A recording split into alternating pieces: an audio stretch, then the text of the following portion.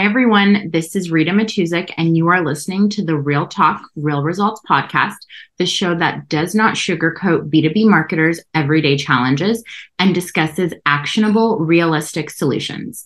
Today, we're discussing field marketing demand generation in a post-COVID world.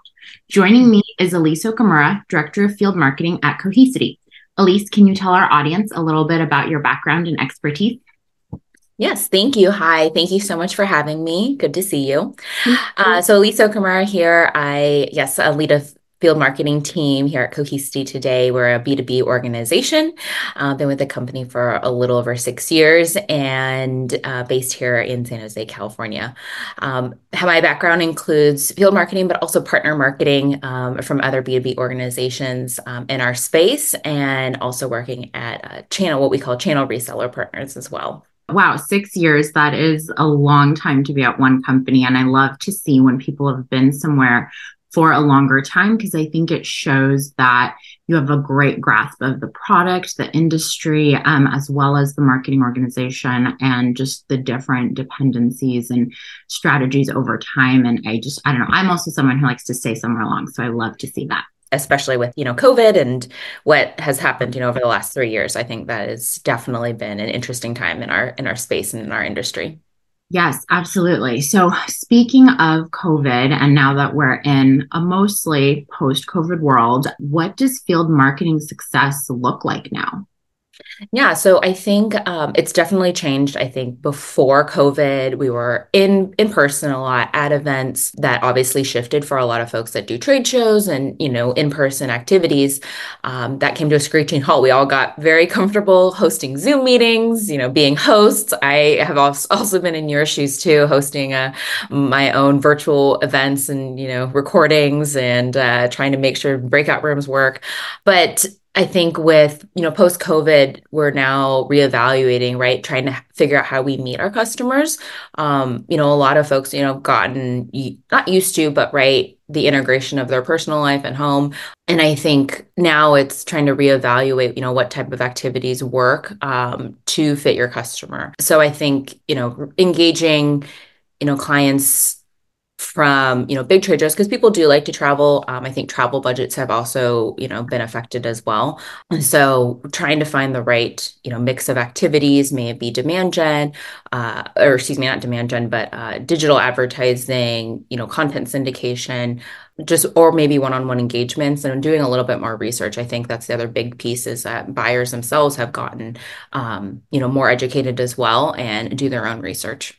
The integration between field marketing and digital, because as someone who has a more digital demand background, I fully understand as well as support that my role for someone who's in your role in field marketing is to help provide that air coverage and support and engagement from top of funnel as somebody is moving into our systems, moving down the funnels, and getting ready to do something, whether it's an in-person event or a digital event that is going to have more interaction with others. And there's really, I think, a lot more focus on that partnership in ways that, not that it didn't exist, but maybe it wasn't as prevalent pre-COVID. Yeah. So with all of these changes, how do you think the definition of success has evolved, especially when showing success to your leaders in, the marketing organization, or even, at the top of the business executive leadership as a whole? Mm-hmm, definitely. I think before, right, I remember even, interviewing at my company way back when we were talking about how many events have you executed? And now it's, definitely switched to not just maybe ROI, but also the type of engagements that, you're not executing on, but moving through the funnel. So different maybe types of buyers that you're touching. So maybe more C-level buyers, maybe more individuals within the team. I also think, looking at more of the lead funnel. So, right, same like you, I work with my, internal growth marketing peers, and together we're looking at, okay, how many AQLs or leads are we bringing in? How are we trying to convert them into meetings for our SDR teams? And really kind of analyzing, hey, what activity maybe is doing that movement. So a lot more collaboration with, like I said, folks, people, your peers, team members like you, and also maybe what kind of ROI, right? I know everyone, also has to look at their investments, and what they're getting out of it. But I think now we're just scrutinizing it much more than we, I think, have in the past, and so. Not just, looking maybe at a trade show, at booth scans, and, how many people that you're touching, but, maybe how many meetings did you do at that trade show, things like that. Yes, we have to show some form of result much quicker and in a much more tangible way. And you said that you're looking at your investments and how that, is impacting the program. So has your investment strategy, or how has your investment strategy and program planning changed since COVID, as well as the current economic conditions? I've also noticed actually with vendors, I'm not sure if you and your teams too have noticed a shift in vendors and their offerings. I think before it used to always be in-person events, right? And they're adding more of these options for meetings. I remember a vendor, oh gosh, maybe like 10 years ago, where it was speed dating. And I just thought that was so interesting and funny. I was like, really? Nobody wants to do speed dating with a buyer. But I've seen more and more of that offering, or maybe, hey, here's like a full day, you know, executive, summit, but then we're going to offer you one-on-one meetings with these executives and doing more one-on-one matching. So that's been really interesting to see even vendors offering that. And that's, something more what me and my peers are looking at to get in touch with these people. Because like I said, it's been really tough, right? When you host an event, people would just prefer to be at home. And so we have to find these right, either different vendor activities or, third-party things where people have kind of created that community to where we can engage them directly. Yeah, you mentioned executives a couple of times. Yeah. Have you found yourself running more like events and field marketing activities for executives than you have in the past? Oh, absolutely. Yes. I think we've noticed, and also using our own executives. So, in our space, right, we're, in the infrastructure IT space. So using our own CISO or a CTO, for, executive roundtables, and kind of, like I said, using third parties, but how do you create maybe a bespoke package of maybe an executive roundtable, to where you're not maybe selling, but you're creating a conversation and encouraging more of that, building that relationship and engagement, different than, hey, let me try to sell you something. And we've seen much more success with that. So flipping kind of the strategy instead of selling, but more into more thought leadership, engagement, community style. And recently I've noticed that as well. People are like, hey, that was a great, conversation. Let me connect with you on LinkedIn. So it was kind of cool to see that, automatic meeting, if you will, happen. Yes, it's there's more of a focus on the relationship building aspect. Absolutely. Because of course, when you're in that executive level position, like, that people are trying to sell to you at any moment. And so creating an opportunity and environment where, leaders can learn from each other, can speak to each other, can learn about industry trends, new products, technologies, all of that, I think really does lend to like more benefits in the long run. Do you find that it speeds up like opportunity creation or even deal acceleration when bringing in a C-suite executive to a conversation, or does it almost take longer to close depending on when they come in at, a particular account engagement? I think we're figuring that out. I'm on sales, so I'm not really sure. Yeah, it's a bit of a curveball question. I think it's something everybody, like, we're all figuring it out, right? Yeah, like, definitely. Want to sell into the C-suite, and we're all trying to figure out the right way to do it. And I think every company has their own way of approaching it. Yeah, definitely. I think it definitely helps. Right. Organizations have grown. You bring in different executives and their past experiences. You maybe kind of build out a C-level technical team, having field CTOs. I know a lot of organizations have that. So leveraging kind of that technical expertise, but that thought leadership. We have, I think a lot of, companies have noticed that more prevalent in helping their deals. I think it depends also on like who your customer is, right? If they're a Fortune 500 company or 1,000, like it's going to probably take a much longer time to engage them, find the right person. So kind of depends, but I definitely think it helps versus, a cold outreach. A little bit earlier, you used the term AQL. For our audience, I want to confirm that means account qualified lead, correct? Yes, Yes. yes. I think a lot of organizations may call them MQLs. Yes. Yes. Yes. So there's a lot of definitions out there around lead qualification, and AQL is a newer one, a semi newer one, as account based marketing has become more and more prevalent across a lot of our enterprise teams and industries.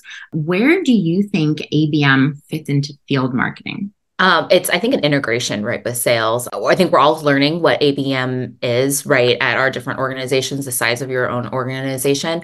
And it's also a lot of technology tools. I kind of did some research. I think there's a platform out there called Sixth Sense using technology, AI, and every different company, uses some sort of technology. But kind of how do you bring in your own lead data, right? We were just talking about with Yeah. AQLs and what, our prospects are doing. How are they moving down the funnel? How do you bring in maybe what they're Google searching, clicking on, on third-party websites, and then, working with your sales team, obviously, too. So it's a lot of different, I think, components. And then with field marketing, right? I think myself and my team, one thing I love about this role is we're an extension of sales, and that connection between, marketing and sales. And so, we're really sitting down with like our growth marketing team and saying, okay, here's, different types of content. How do we bring that into, the sales conversation, or what types of content really meet those needs of, those account managers? And so,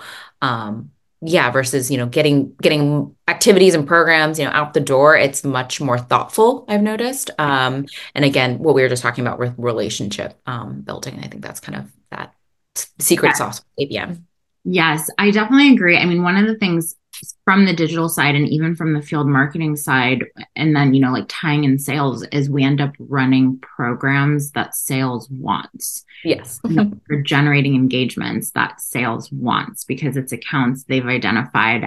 Typically, sales leadership, marketing leadership works together to identify the accounts they care about the most. So we can really hone in from both sides of, the marketing coin and run programs that hopefully get us into those accounts we want to sell business into. Yeah. I mean, I would love, sorry to interrupt, but I would love, I don't know if this exists out there, but, a tool, right? We all have our, Salesforce CRMs, we have our, marketing automation systems, but a tool that can just tell you, hey, here's everything that's going on in this account, from how many leads and contacts you have, or, all the different marketing activities, like just in one place. It's like a dream. I don't know if you've found that yet. I know of a couple. I'm actually going to give a shout out to a company that I've worked with, a company called Falcon AI, and they can give you that view. All of the touch points inside an account. They can show you the marketing touches, the sales touches, everything from like when you start tracking that account, like to, like the first engagements, an opportunity is opened or multiple opportunities are opened. Mm-hmm. All of the activity that happens there. And then when a deal is created, acceleration and all the way to closed won business. So I really love them.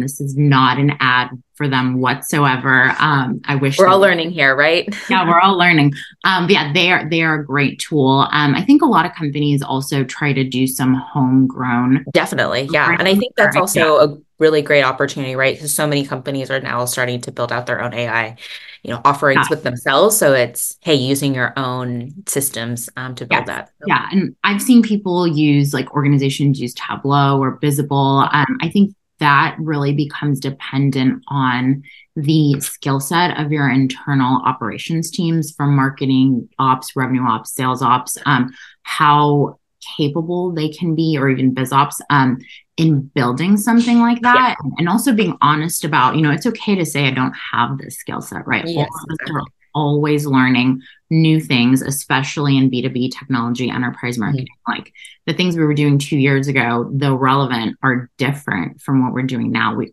are constantly building. So, just being able to recognize, like, does my team have the skills to do this? Do I need to look externally and find a tool? And there are some tools out there, and I think we will see more and more tools come about as needs change in the marketing world, as well as we see, generative AI and other AI tools coming about. I think that's the future of marketing, which we will touch upon in a different podcast.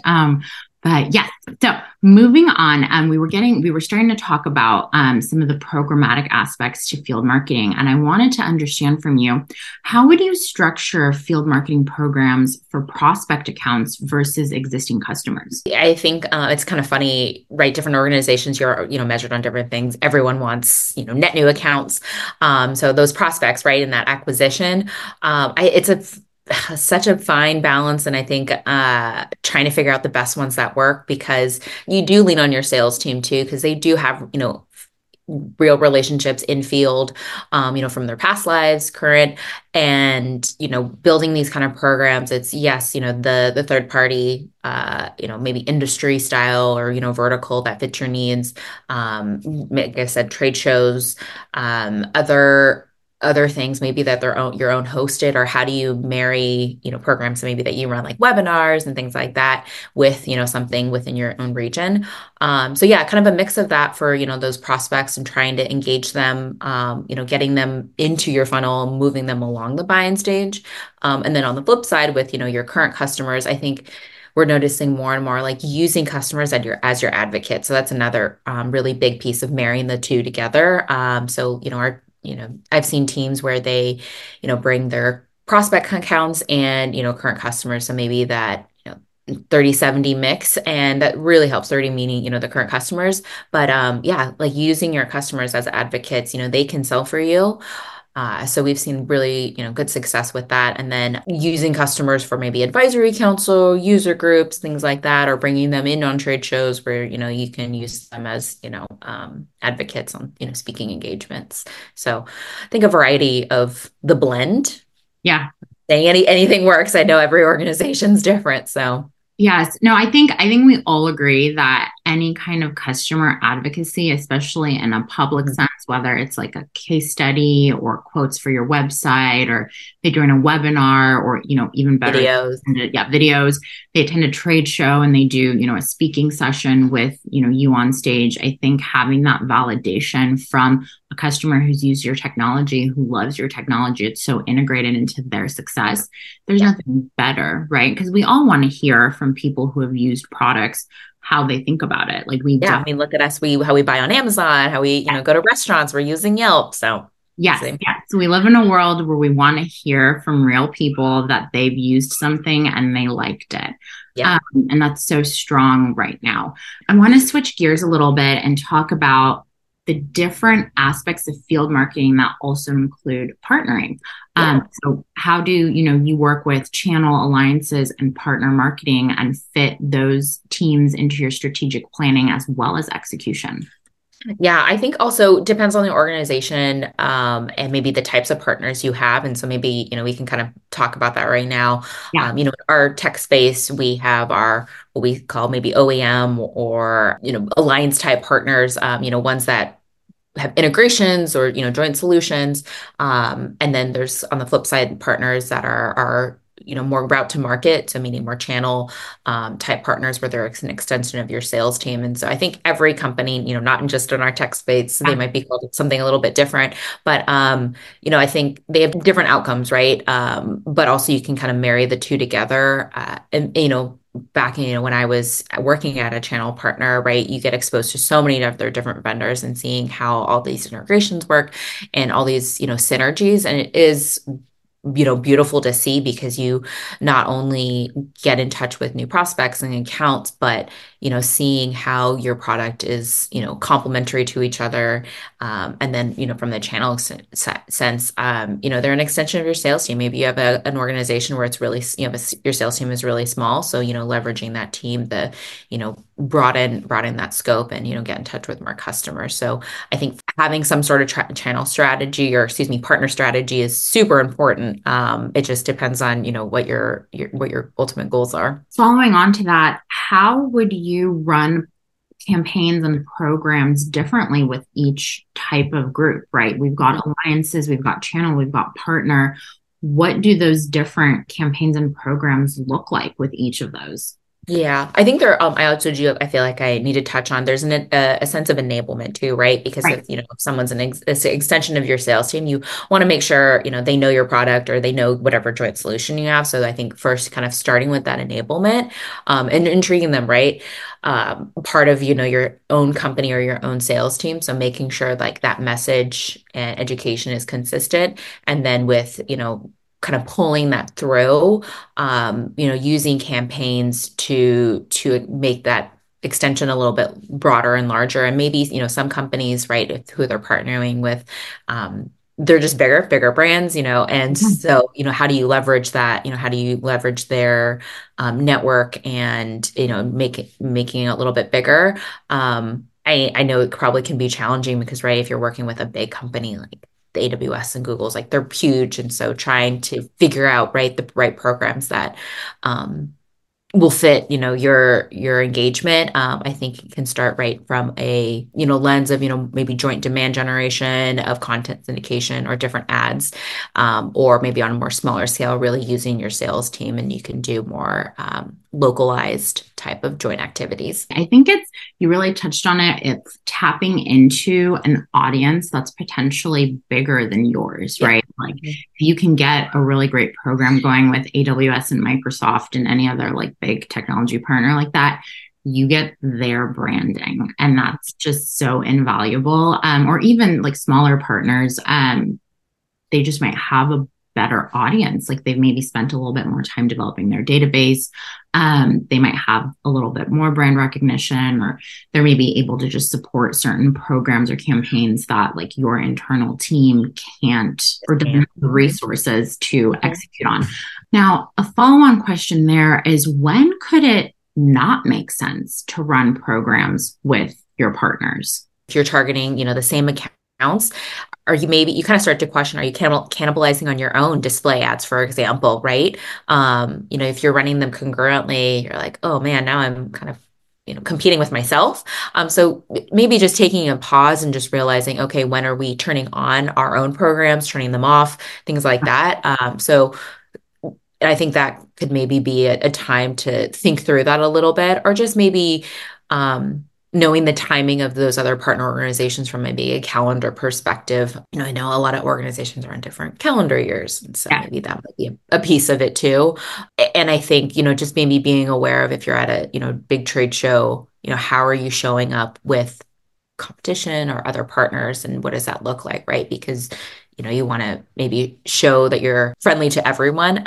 Yeah, no, that's really great insight. Something that pops to my mind is the question of, how do we attribute like what the partner organization is doing and what we're doing internally? How do we delineate those roles and responsibilities, the attack plan, and then give credit to who generated the revenue or even closed the revenue? Especially that latter question obviously lives more with sales, but it really does become a big focus as we're, looking at end of quarter, end of year. Yeah, I think what's really important is knowing that it's a whole team effort. I know it can be really tough. I'm gonna be honest, like I haven't seen an organization that's been perfect at this is the attribution, or a multi-touch attribution model that works and is perfect. It's always evolving, because you can look at it from a point system, a percentage, right? But some sort of way that it's a team effort, and knowing that attribution is, from maybe brought in maybe by a digital lead or by a trade show, and it was touch and, influenced and helped move down the funnel with your, your channel partner, or, your marketing team, or even sales team too. But being clear with, if you're running a program, maybe with a partner sales team, who's driving attendance, who's Yeah. bringing food to the table, account mapping, and then, that execution. I think hopefully that's been identified. And then, right, with the follow-up too, who's kind of owning that as well. And that's always hard. I think it always ebbs and flows depending on, the company. But I think that's kind of the learning and how you build those relationships with, your partners. Yes, I agree. We are all figuring it out. It's an ever evolving model. Attribution is defined so differently at different organizations. And I think what's key is just knowing how leadership is defining it and where they're kind of guiding like how it will play out when we look back at that revenue creation, revenue generation, and close. Yeah, absolutely. For my final question today, I think everybody's dying to know, like, what does 2024 look like in the field marketing world? Like, I would love to. I wish I had a crystal ball. same.